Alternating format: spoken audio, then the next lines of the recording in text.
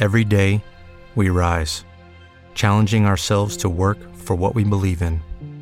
At U.S. Border Patrol, protecting our borders is more than a job. It's a calling. Agents answer the call, working together to keep our country and communities safe. If you're ready for a new mission, join U.S. Border Patrol and go beyond. Learn more at cbp.gov/careers. Blog Talk Radio.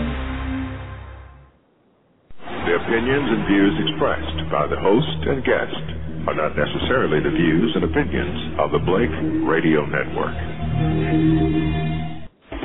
Broadcasting to the world. BlakeRadio.com. Music for your mind, body.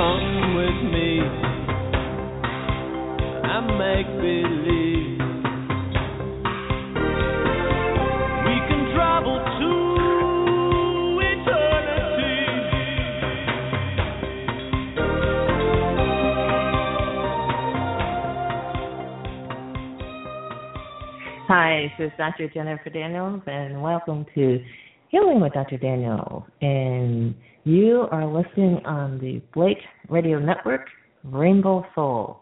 And this is our year-end episode, our wrap-up, the best of 2015. So just like I do in the countdown, we're going to count down to the number one show for 2015. Now, you probably want to know, Dr. Daniels, how did you decide which show was the best show? Well, it's the show that was downloaded the most. So that's how we decided which were the top shows. So we're going to recap these shows, what they were about, and the take-home message from each one. So we got a whole hour in our hands, so we're going to take a start with number 14. It is your doctor a certified killer? Yes, a certified killer. This is, for many people, a novel concept. But when you consider the medical industrial complex kills 880,000 people in the United States every year, and that these people do not die of their illness but of their therapy, then certainly it's killing. Now, some people would call it murder because obviously it's intentional because it happens so many times. It can't be, well, accidental. But it's not murder. It's not murder because murder is unauthorized killing.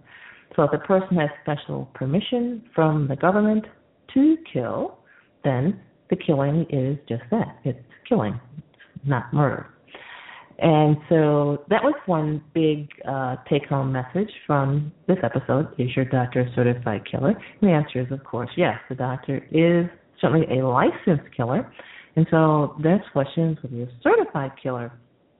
It turns out that doctors who are certified, doctors who have been certified, and the more highly trained a doctor is, the more lethal and the more deadly the care that the doctor is trained to deliver.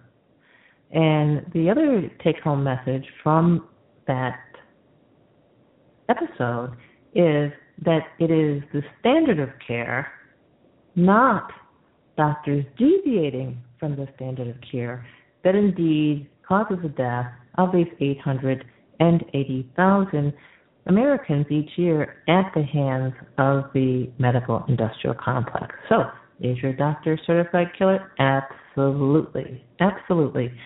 And so, what's your defense? Not very much.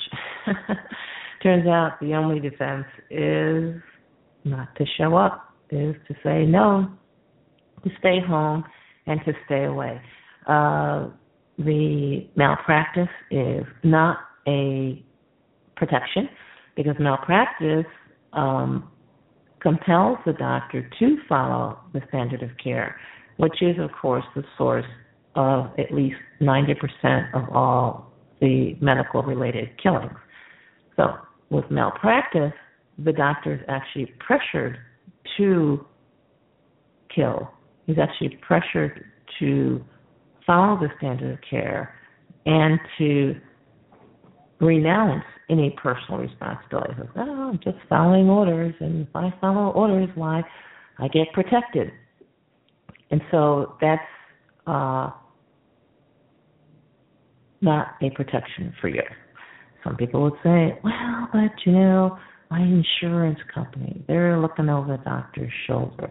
They're reviewing these claims, and they can see a pattern. They can see which doctors have complications, and they can just tell by the diagnoses.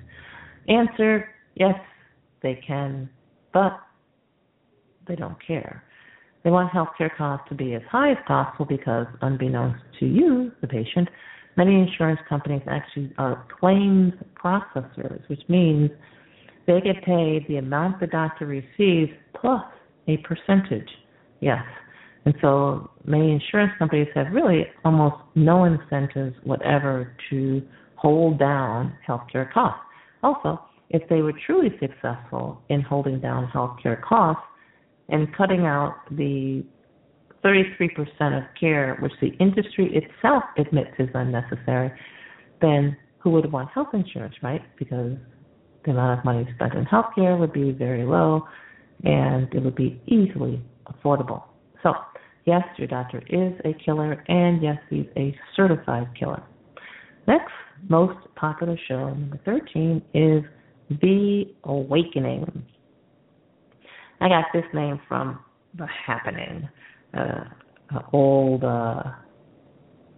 hit song back in the 60s or 70s. The Awakening. You would think that if 880,000 people every year are being killed by medicine, that somebody would notice, and that people would start using the health system less, because they would notice that Auntie M died after she went to see the hospital or see the doctor, and that, Uncle Bud was doing pretty good till he started doctoring, or that Grandma and Grandpa were just fine till they started those preventative medicines and then developed Alzheimer's. And so what The Awakening is the show where I talk about how people really are waking up. And the way we know that people are waking up is in the recession of 2008. People cut back on their health care. They cut back on their insurance. They didn't buy health insurance, and they didn't spend money on health care. Health care costs, for the first time in decades, actually fell. And so the Obama administration had to step in and pass the Obamacare Act, or the Affordable Health Care Act, which forced people to buy health insurance. And so although we get propaganda about somebody somewhere in government or in insurance or somebody out there who's in control and responsible wants to reduce healthcare costs, it's actually quite the opposite. So The Awakening talks about how people actually are waking up, people are walking away from their doctor, walking away from drugs, and in such large numbers that the government has seen fit to force people to buy health insurance, force people to participate in a deadly system. And of course, what's the answer to The Awakening? If you have woken up, the first step is to drop your health insurance. Yep, drop your health insurance. And also say, Dr. Daniel, what if I get really sick? Oh my God, what if I get a heart attack? What if I get abdominal pain? Oh no. And the answer is, of course, probably you'll stay home and you'll do just fine. That's one answer. The other answer is probably you'll stay home and you'll be one less person who would have either got tortured, mutilated, or murdered on that particular day. So actually, it would save your life. So one step would be to drop your health insurance. Next step, if that's not an option for you, maybe it's a free benefit. Maybe your employer has already lowered your salary and he pays for your health insurance without a visible deduction from your salary. If that's the case, then just don't use it. Put your card in your pocket. Don't show it to anybody. Keep it under your hat. Treat it as confidential, need-to-know information. And, of course, nobody needs to know. Reminds me of something happened the other day. Got a phone call from my mother. So Mom wanted some dental work done. And Mom's 84, so that means she wanted it done just so. And she was calling me because her dentist didn't seem to understand and wouldn't do it the way she wanted to. I said, well, Mom, just tell her that you just pay cash. My mother said, oh, that's not the problem. The problem is what my insurance will pay for. I said, Mom, you have to not use your insurance because your insurance is not going to pay for what you want. So what you've got to do is you got to put that insurance card in your pocket and tell a doctor you'll pay cash and tell them what you want. And if that doctor won't do it, then go to another doctor, and this time don't show your insurance card. Because when you show your insurance card, it's like a slave showing a card indicating who his owner is. And then the healthcare professional, whether it's a dentist or a doctor, will then consult their computer bank as to what your owner wants done with your body. And all of a sudden, everything you say falls on deaf ears. So that's the awakening. The awakening is people's awareness. The answer is to drop your insurance, or if that's not a possibility, go on a cash-only basis. And if you can't afford it, don't worry, just skip it. 98% of what doctors do is not medically beneficial anyway. And that is a conservative estimate. People who take cholesterol drugs, about 1 in 1,250 people who take them is believed to benefit each year. So that's less than 1 in 1,000. And so literally, if you are not able to afford a medical intervention, chances are less than 1 in 1,000 that it will diminish your health because you did not receive the intervention. All right, so that's the awakening. Next, most important one is the diet lie. This is a biggie, a big, big biggie.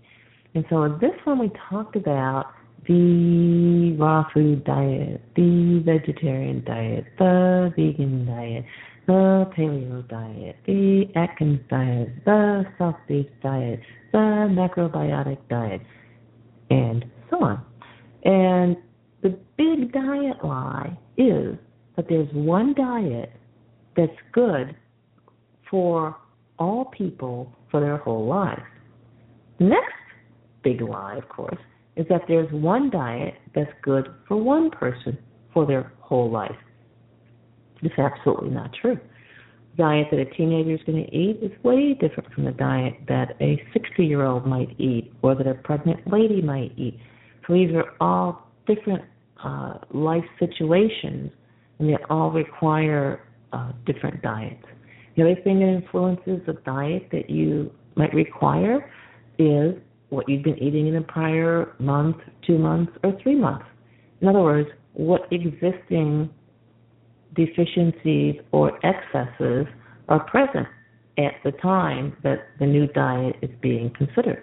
So some people need a vegan diet. Some people need a vegetarian diet. Some people need some meat in their diet. Some people need certain types of meat. So, and some people, heaven forbid, need carbs. So, this is the lie, diet lie, that keeps people sick and keeps people using one diet after another, after another, after another. The other diet lies we talked about is that diet alone can heal. Diet can certainly contribute tremendously to your healing, but by any measure, diet appears to be at best 30% of the healing solution. There's cleansing. In other words, diet is what you put in. What about what you take out? Big, big difference. And I noticed in my medical practice that my health nuts were incredibly sick. Why? Because they were focused on diet. They weren't putting out waste on a regular basis. And so their standard American diet eating spouses who had regular bowel movements were actually in better health. And to take a look at that solution, the Vitality Capsules, you can go to vitalitycapsules.com and check it out and get the ones that are right for you, extra strength or regular. So that's one part of diet life. So what you take out of your body is important. Whether or not you repel, remove, or kill parasites is important. And your general state of mind is also important. So if you're filled with anger, frustration, hate, and negativity, and stress, then even a good diet might not be able to fix that. So there's more than diet that gets you healthy. So the moral to that story, take-home message is eat the diet that works best for you is number one. Number two, if you're feeling healthy, then you are healthy. Stick with the diet you're already on and continue to enjoy your good health. Now, the next most popular show is Broken Bones. And the title was, So, You'd See a Doctor If You Broke a Bone. Well, not so fast. Now, this is a very interesting concept because many people say, well, I know, Dr. Dan, you talk about natural healing, but what if I broke a bone? I want a surgeon to set that bone. Now, in medical school, we have a name for that. It's called pins and plaster. We just go to the operating room, get put under anesthesia. The doctor whips out a metal plate and some nails and really splints your bone back together internally with rods and screws, and then sews you up. So the question which I asked is a bone going to heal better, and is the person going to get better long-term function with surgery than without surgery, right? So if I break my clavicle, that's the bone across the front of my shoulder, if I break that and I have surgery to fix it, am I going to get better function 3-5 years from now than had I not had surgery? The answer is no. All right? Let's talk about the famous one, the hip fracture. If I get surgery to fix my hip fracture, am I going to have better ability to walk than had I not had it fixed? Answer, long term, no. Very interesting. I would have thought hip fracture, surely a hip fracture. But nope. Why is this? Because most people who have hip fractures and get them fixed do not return to full activity that they experienced before the hip fracture. So with the surgery, it actually does not return the person to their pre-sickness condition. So I researched online using Medscape. This is the medical industrial complex's mouthpiece in their data collection arm, and fracture after fracture, ankle fracture, wrist fracture,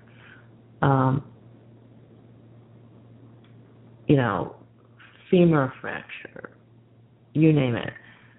The surgical repair was not superior to not having surgery. If you don't have a surgery to fix a fracture, well, what do you do? Well, you do what they told to do in medical school back in the dark ages. They said, doctor, if someone breaks a bone, splint it where it lies. That means take a stick, wrap the bone around the stick at both ends, and keep the fracture area still for a period of time in the same position that you found it in. Very interesting. So, a broken bone, it turns out, is not only not improved by surgery, but therefore, then, not even a medical emergency.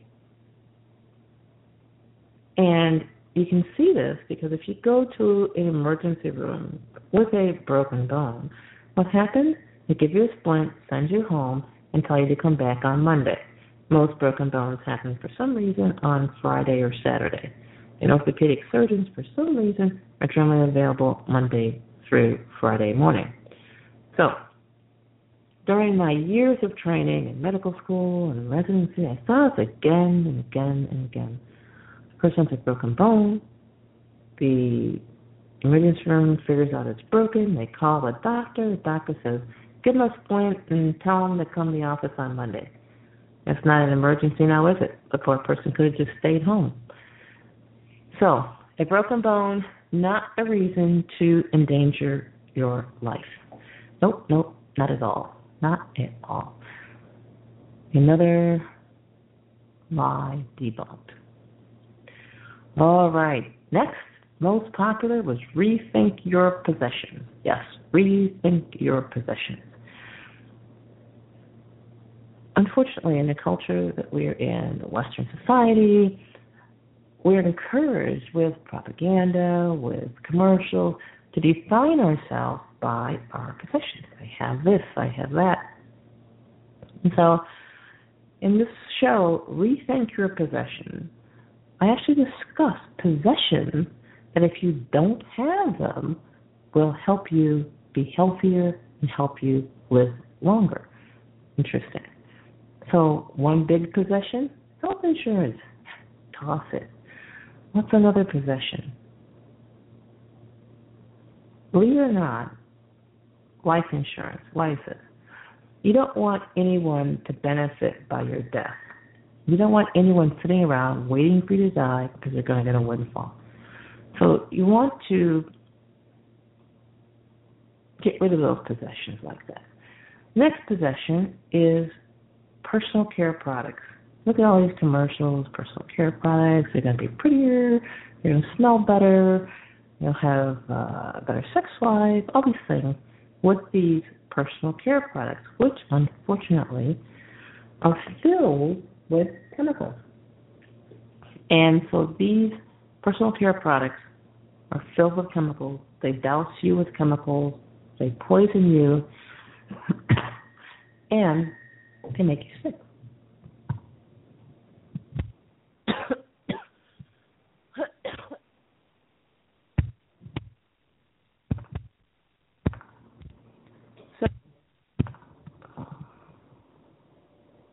Possessions that you want to get rid of. Another thing is new clothes.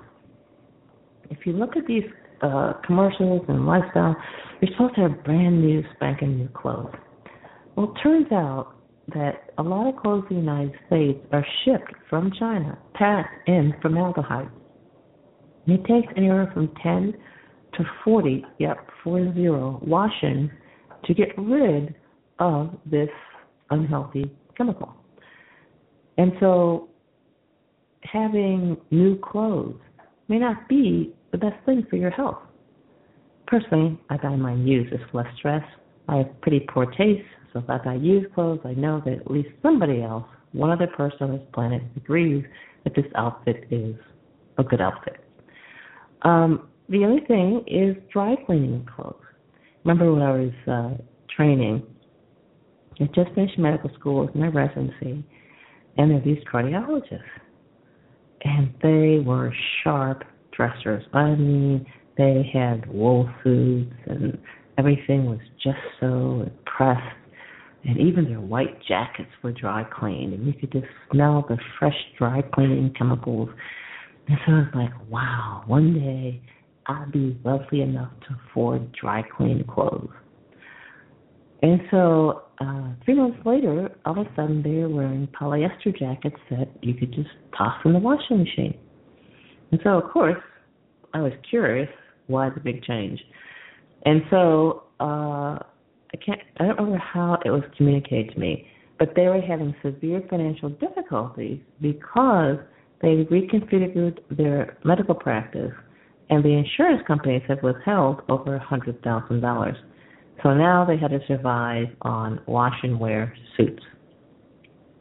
But again, rethink your possessions. Maybe these dry cleaned outfits aren't really the best thing for you. I mean, you're looking at basically increased frequency of cancer, liver disease. This is even if you don't drink. So another set of possessions is plastic. Plastic. So all you guys out there who don't want to get a huge dose of estrogen, don't want to grow boobs, don't want prostate cancer, get rid of your plastic. Another set of possessions to just lose them, get rid of it. Another status symbol in our culture is a beautiful manicured lawn, cared for, of course, by the lawn service. And so, of course, these chemicals dumped on your front lawn affect your health as well. And I found that women with breast cancer actually have pesticides and herbicides in their tumors. And so definitely get rid of the lawn care service. So there's tons of possessions that you just need to get rid of. And it's very simple to identify them. They're man-made, and they have a long ingredient list. And generally, they're brand new. So rethink your possessions and improve your health. Next is China's Great Health. This episode was inspired by my trip to China, and I noticed they had different ways of doing things. Now, in China, they smoke a lot of cigarettes. You'd expect from their high cigarette use that they would have a much shorter life expectancy than Americans, but they don't. It's not that big a difference. It's just 4 years difference, but it is shorter. So the question is, why do they live so long when they have such their habits are not that great? And the answer is very interesting. They drink warm water. It's their habit. Warm water to improve digestion. Never drink cold water. They eat.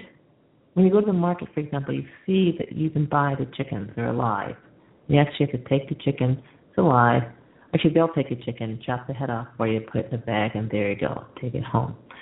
So they eat very fresh food. And when you go to a restaurant, you actually pick which fish you want, and if you're really good, you'll pick the one that moves quickly and looks pretty healthy. So the food is super fresh. And even though the air quality is not that great, the other thing is the family structure. So often what you'll find is kids, mom, dad, and grandparents all live together and look after each other, and that actually creates a lot less stress. So the family structure, the diet, the lifestyle. Also, they walk a lot. Being a tourist in China was a lot of walking. They have excellent public transportation systems, but it's still a tremendous amount of walking, which I found actually pretty good. But very, very interesting. So it's simply the reconfiguration of society to incorporate more walking, to have warm water, warm beverages, and a less stressful family structure. Very interesting. Next, antibiotic update. Oh my gosh, yes. Antibiotic update. This is the next most popular show. And this was interesting because if you will recall, back in 2012, we've been doing these radio shows for a few years now. Back in 2012, MRSA, methicillin-resistant Staph aureus, killed 49,000 Americans every year. Now the estimate is down to 23,000, of course, because, well, two reasons. One, it's believed cases of MRSA have been prevented. Well, that's possible. But two, the cases treated with MRSA went on to develop C. difficile, because you take the MRSA, you treat it with clindamycin, and it gives you C. difficile. You take the C. difficile, treat it with vancomycin, and you get VRE, another resistant bug. And so collectively, these antibiotic-resistant bugs continue to kill 100,000 Americans a year. It's just that now through our use of additional antibiotics, we have different names for them, or different types, or different categories. But the death toll remains the same, or even higher, depending on how you count. So the update for antibiotics is that antibiotic resistance is still a problem, that other countries have solved their problem or greatly improved it by reducing the antibiotics put in animal feed. Turns out 70% of all antibiotics are used in animals. So what happens when you go to the hospital? You have a body filled with antibiotics from the animals you've eaten, which would be the pork, beef, or chicken. And now even fish are getting antibiotics. And you go to the hospital, and what do they feed you? More antibiotic-laced meats. So they put you in isolation and feed you meats that are laced with antibiotic and antibiotic-resistant organisms. So how can hand washing possibly have an impact? Well, logically it wouldn't, and guess what? It doesn't. The countries that have restricted the use of antibiotics in animal feed, or more to the point, reduced it, have noticed a corollary reduction in deaths from antibiotic-resistant organisms. And so the awful truth is that hospitals don't cause antibiotic-resistant infections and death. What really causes it is the antibiotics in the food supply. Why? Because the amount of antibiotics the hospital gives is just not even 30% of the total amount of antibiotics dispensed. So that's the antibiotic update. The solution: stop eating meat that has antibiotics in it. And so check to make sure the meats that you are eating do not have antibiotic in them. If they have antibiotics, don't eat them. Stop eating them. The other piece of the antibiotic update is that antibiotics actually do kill you. They are anti-life, and they kill people. This is for real.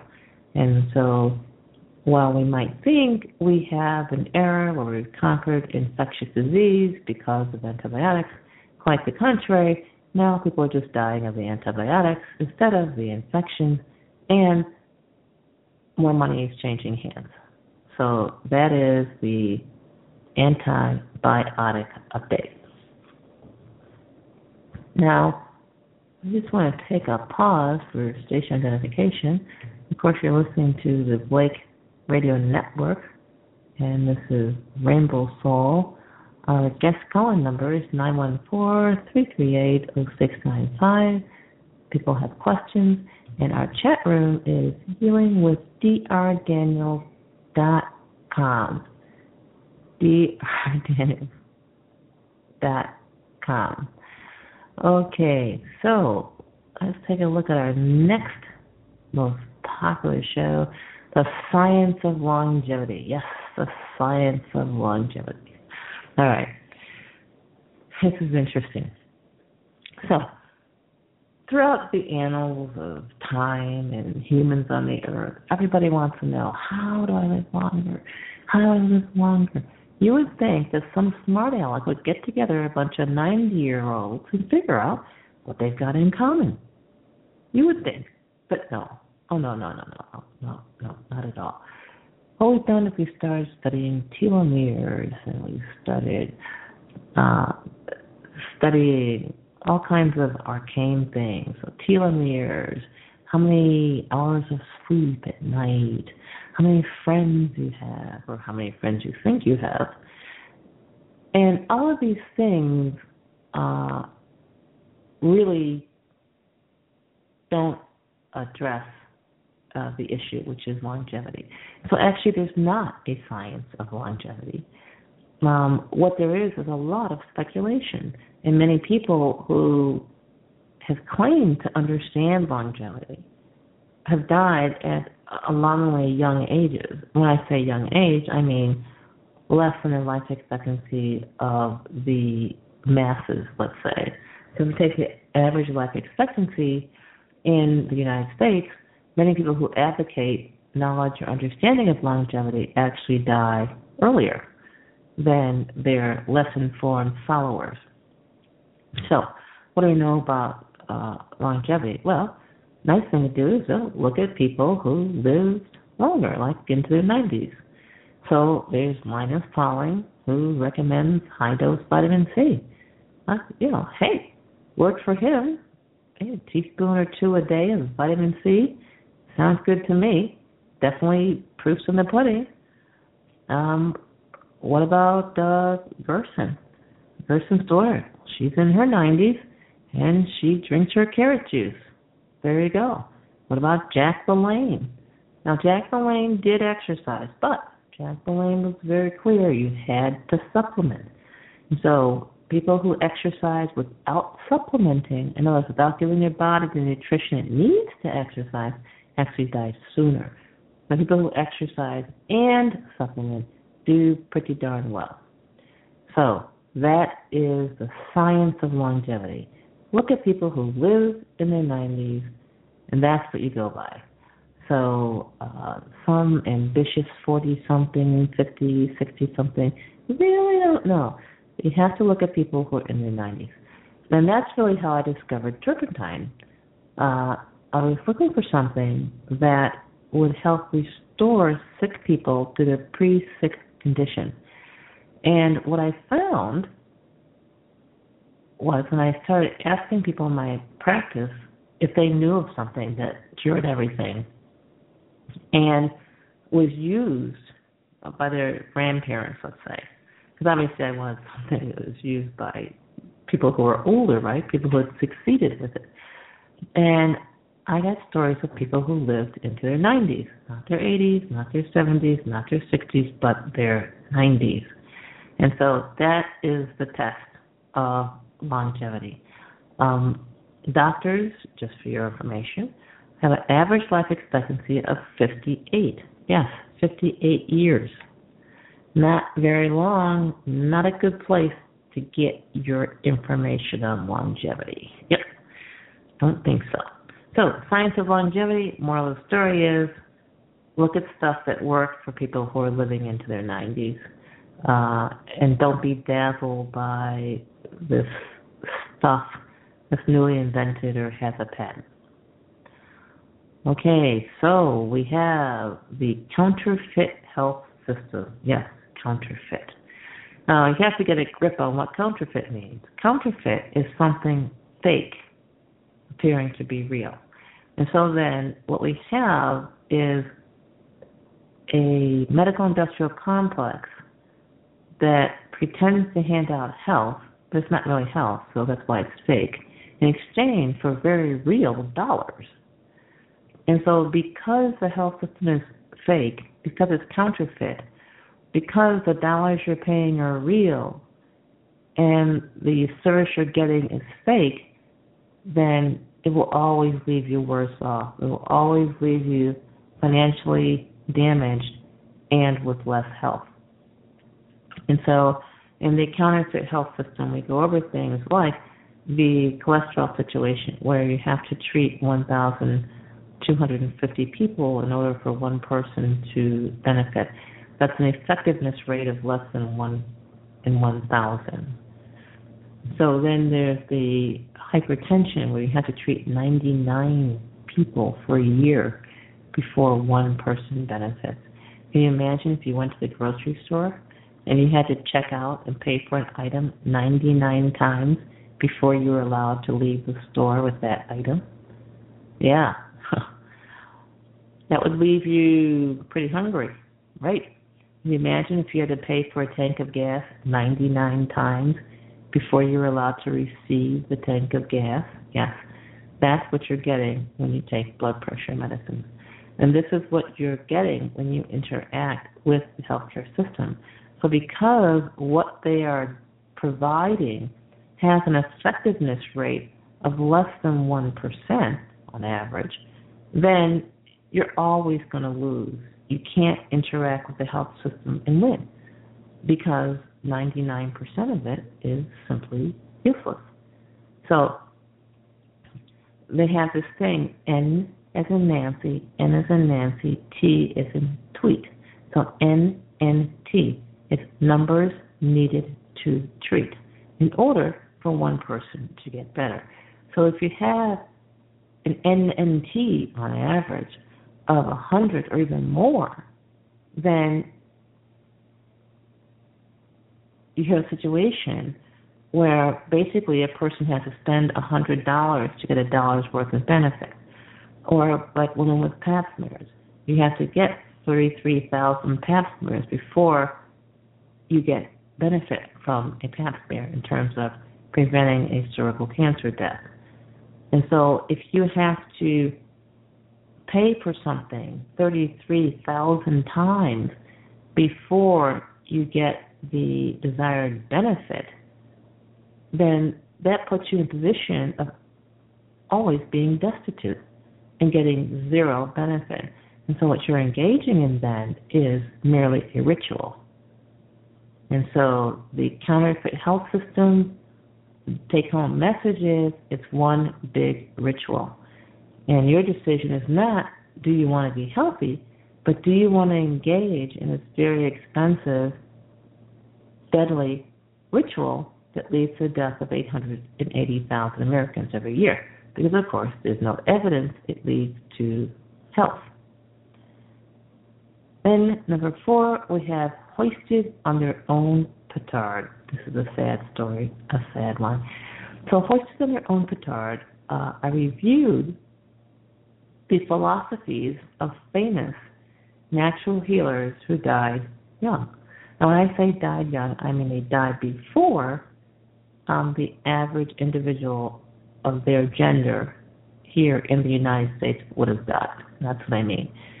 So one notable would be Evelina Kushi, the co-founder of the macrobiotic diet.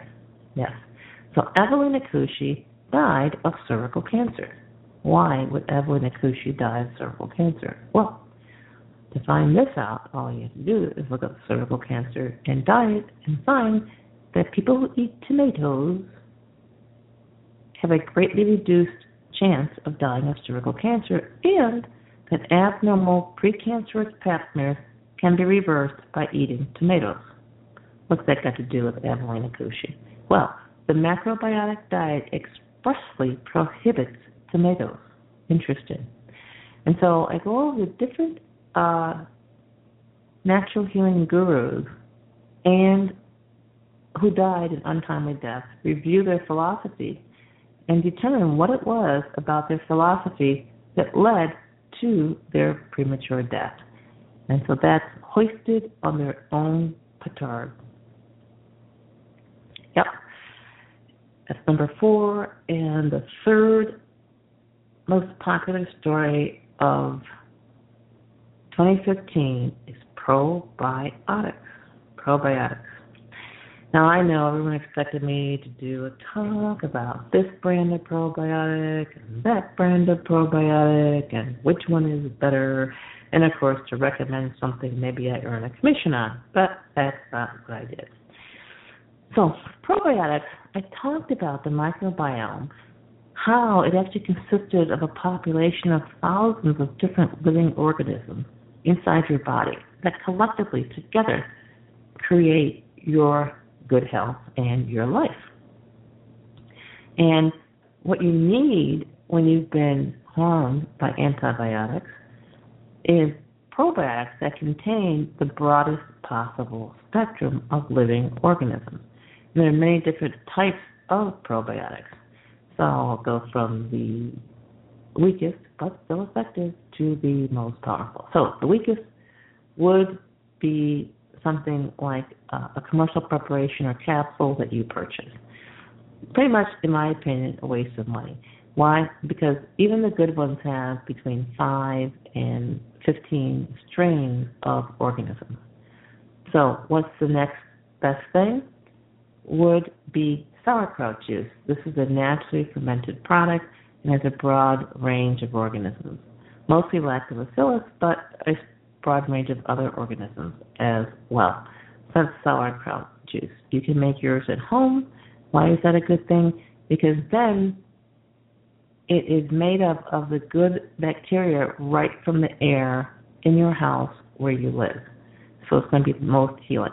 You can buy it from the health food store pre-made, of course, but it's best to just make your own. And if you go to vitalitycapsules.com/products, you'll see my cookbook's healing recipes, and in cookbook number 4 is the recipe for sauerkraut juice, and you can make your own. Next most powerful probiotic is something along the lines of kefir. Now, kefir can be made with dairy milk, or it can be made with goat milk. If you're at all dairy sensitive, definitely use goat milk. However, if you use high doses of goat milk, you can still get congestion and phlegm that you might get with regular cow's milk. So goat milk is less irritating, but this is an excellent replenishment of probiotics. So that's kefir. Even more complex than that is the ultimate. That's a fecal transplant. In other words, borrowing, not to be returned, of course, someone else's feces and implanting that into your own body. That's the ultimate probiotic. Usually you only need to do that once or twice, and then you change your diet, and the good guys that are in there, you feed them, they multiply, they have babies, and things go well. So that's the probiotic story. The second most downloaded and listened to program is Monsanto. Why Monsanto is not corrupt. I'm telling you, people unsubscribe from my list over this one. What a firestorm. Oh my God. So, why is it that Monsanto is not corrupt? Corrupt means that something is weakened and that something is operating in a manner that is not consistent with its purpose. This is totally not true with Monsanto. Monsanto is there to destroy the health of human beings, to weaken human beings so that they can be more easily managed and victimized by their rulers or governing class. And so Monsanto has never, ever deviated from that purpose. They have had the highest of integrity and focus and are working very hard to achieve that. And this is why people need to understand that Monsanto is in no way corrupt. They're not at all weak. They're not feeble. They're not in any way confused. They are working very hard to creating a more debilitated you. And if you're going to in any way be effective in avoiding this carnage or damage, then you've got to be equally focused, equally coherent, and have equal integrity by way of avoiding Monsanto products first, but second, at any Monsanto-related employment or spending. And it's really worthwhile to do that, whether it's GMOs, whether it's pharmaceuticals, whether it's pesticides or food additives. All of these things, you need to make up your mind that it's worth your while to avoid. And you can't dilly-dally and say, oh, I'm going to work on it Monday and then not Wednesday.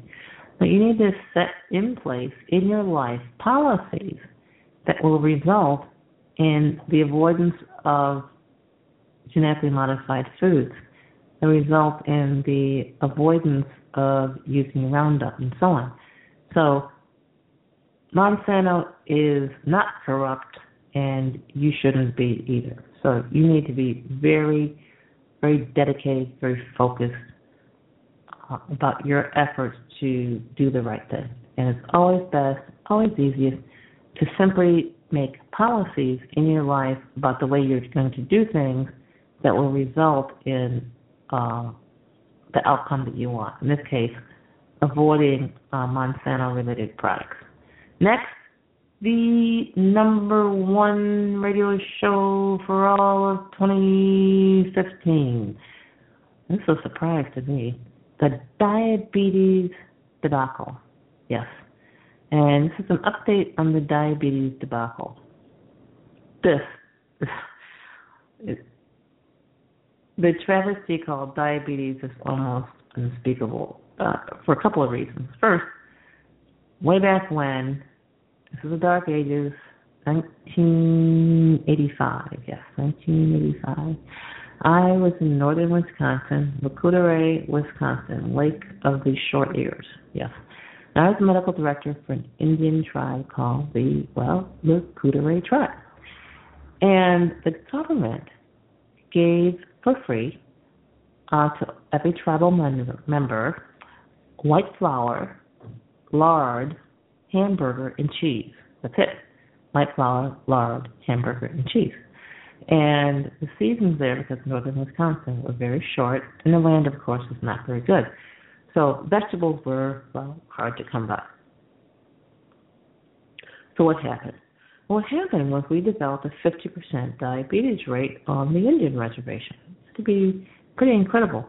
And kids were getting type 2 diabetes as teenagers and needing their gallbladders out, all this stuff. And so it occurred to me it might be the diet. So I talked to the Indians and said, hey, you know what? I think this food that you're getting for free might be contributing to your diabetes. And so he said to me, Dr. Daniels, we've signed a treaty with the U.S. government. They are obligated to give us this food, and darn it, we're going to eat it because we're entitled to it. And I said, So I said to myself, well, that's really unfortunate, but you know what? The regular Americans, the ones who went to grade school and junior high and high school, or maybe even college, they would never fall for this. They wouldn't eat white flour and lard and hamburgers and cheese. No, they wouldn't do that. Then I emerged from the wilderness in 1988. So I leave the wilderness, I return to civilization, that'd be Syracuse, New York, only to find everybody's eating cheeseburgers. It's all the craze. Of course, what's a cheeseburger? It's hamburger, cheese, lard, and white flour. Like, oh my God, they're all in for it. Holy cow. And so now we have diabetes. Of course, mediated, facilitated by various government policies. So first you create the problem called diabetes. Now, supposedly 20% of adult Americans aged 20 to 80 are diabetic, and 37% are almost diabetic. I'm putting that in English for you.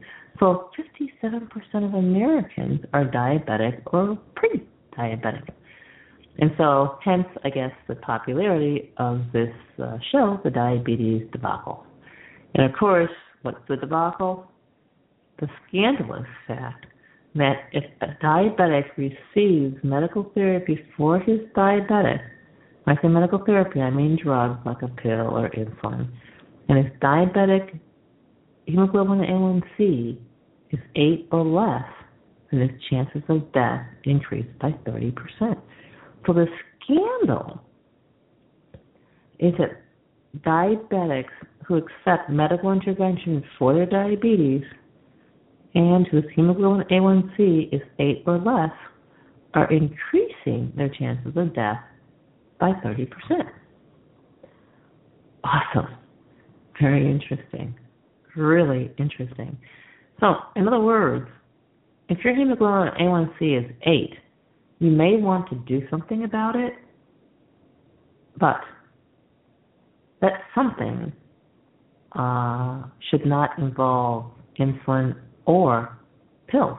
That is, if longevity is what you're after. So if you're treating your diabetes because you like to live longer, then the only thing that makes sense is to treat it with non-drug, non-pharmaceutical methods when the hemoglobin A1C is 8 or less. If it's more than 8, there's a slight advantage to treating it.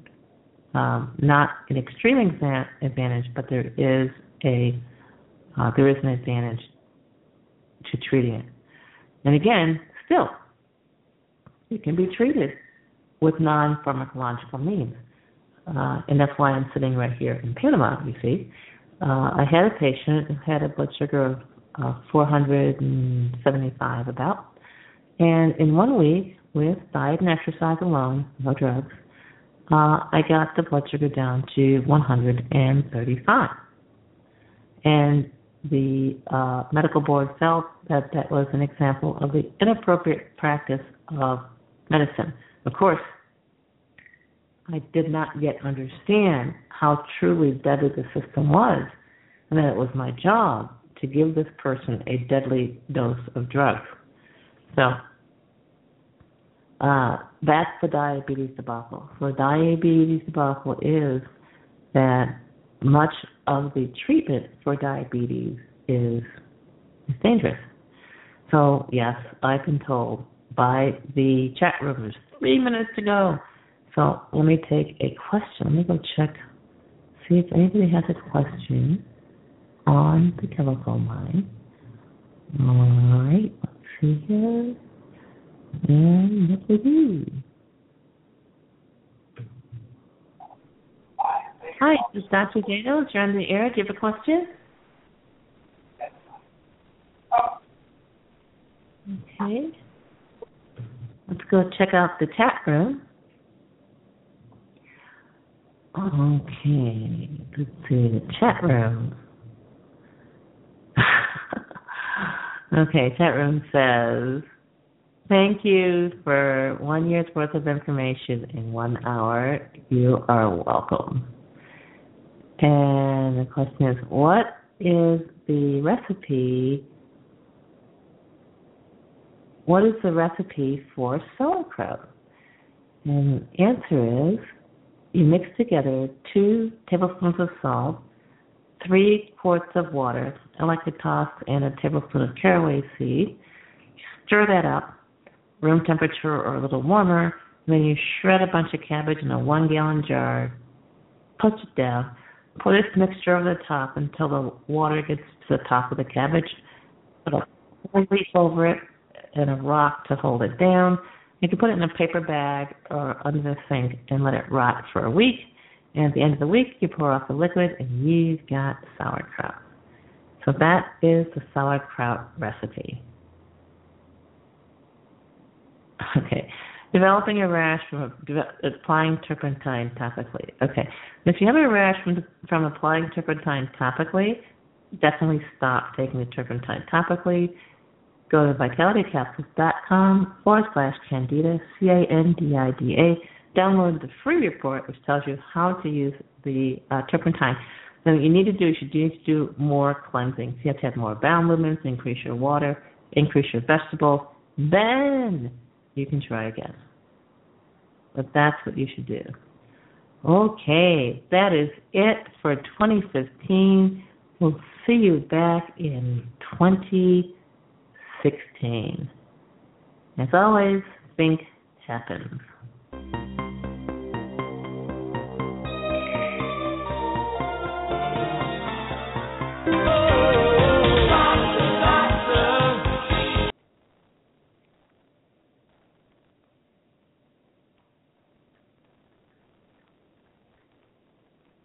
Hello, it is Ryan, and we could all use an extra bright spot in our day, couldn't we? Just to make up for things like sitting in traffic, doing the dishes, counting your steps, all the mundane stuff. That is why I'm such a big fan of Chumba Casino. Chumba Casino has all your favorite social casino-style games that you can play for free anytime, anywhere with daily bonuses. That should brighten your day a little.